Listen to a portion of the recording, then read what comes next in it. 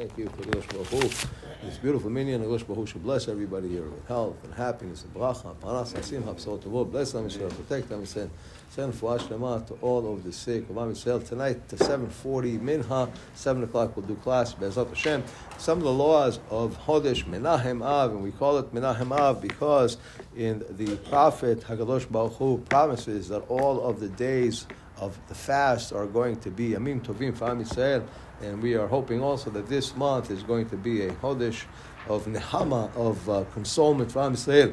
And our rabbis teach in Masechet Ta'anit, Mishenichnas Av Memaratim Besimha. When the month of starts, we take down the Simha, meaning to say that you have to constantly be in Simha with whatever life throws at you. You should always try to always be happy and live happy. But over here with this month, we have to kind of tone it down because of the destruction. Most of the tzarot that happened to Am Yisrael happened in this time. Last, we also touched on the fact that with regards to Heyanu, so a lot of people are going to be mahmir, especially when Rosh Chodesh Av starts, not to say Shehiyanu, not to wear any new clothing, because the new clothing is a simha. Some people are makel with regards to a new fruit that perhaps you're not going to see again, and you would save that one for Shabbat. Same thing with trials.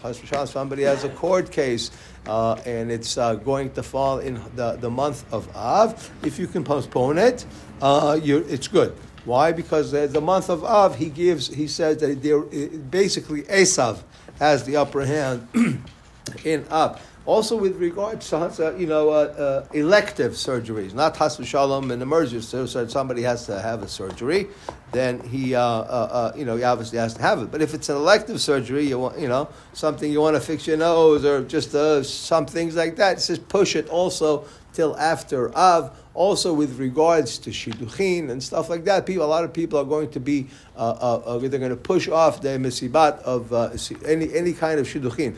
But those who do any kind of shidduchin, it's not going to be with a seudah. Okay, some people will do shidduchin without a seudah and with no music, only the tanaim between the people. Hashem will touch on tomorrow with regards to buying and selling new things.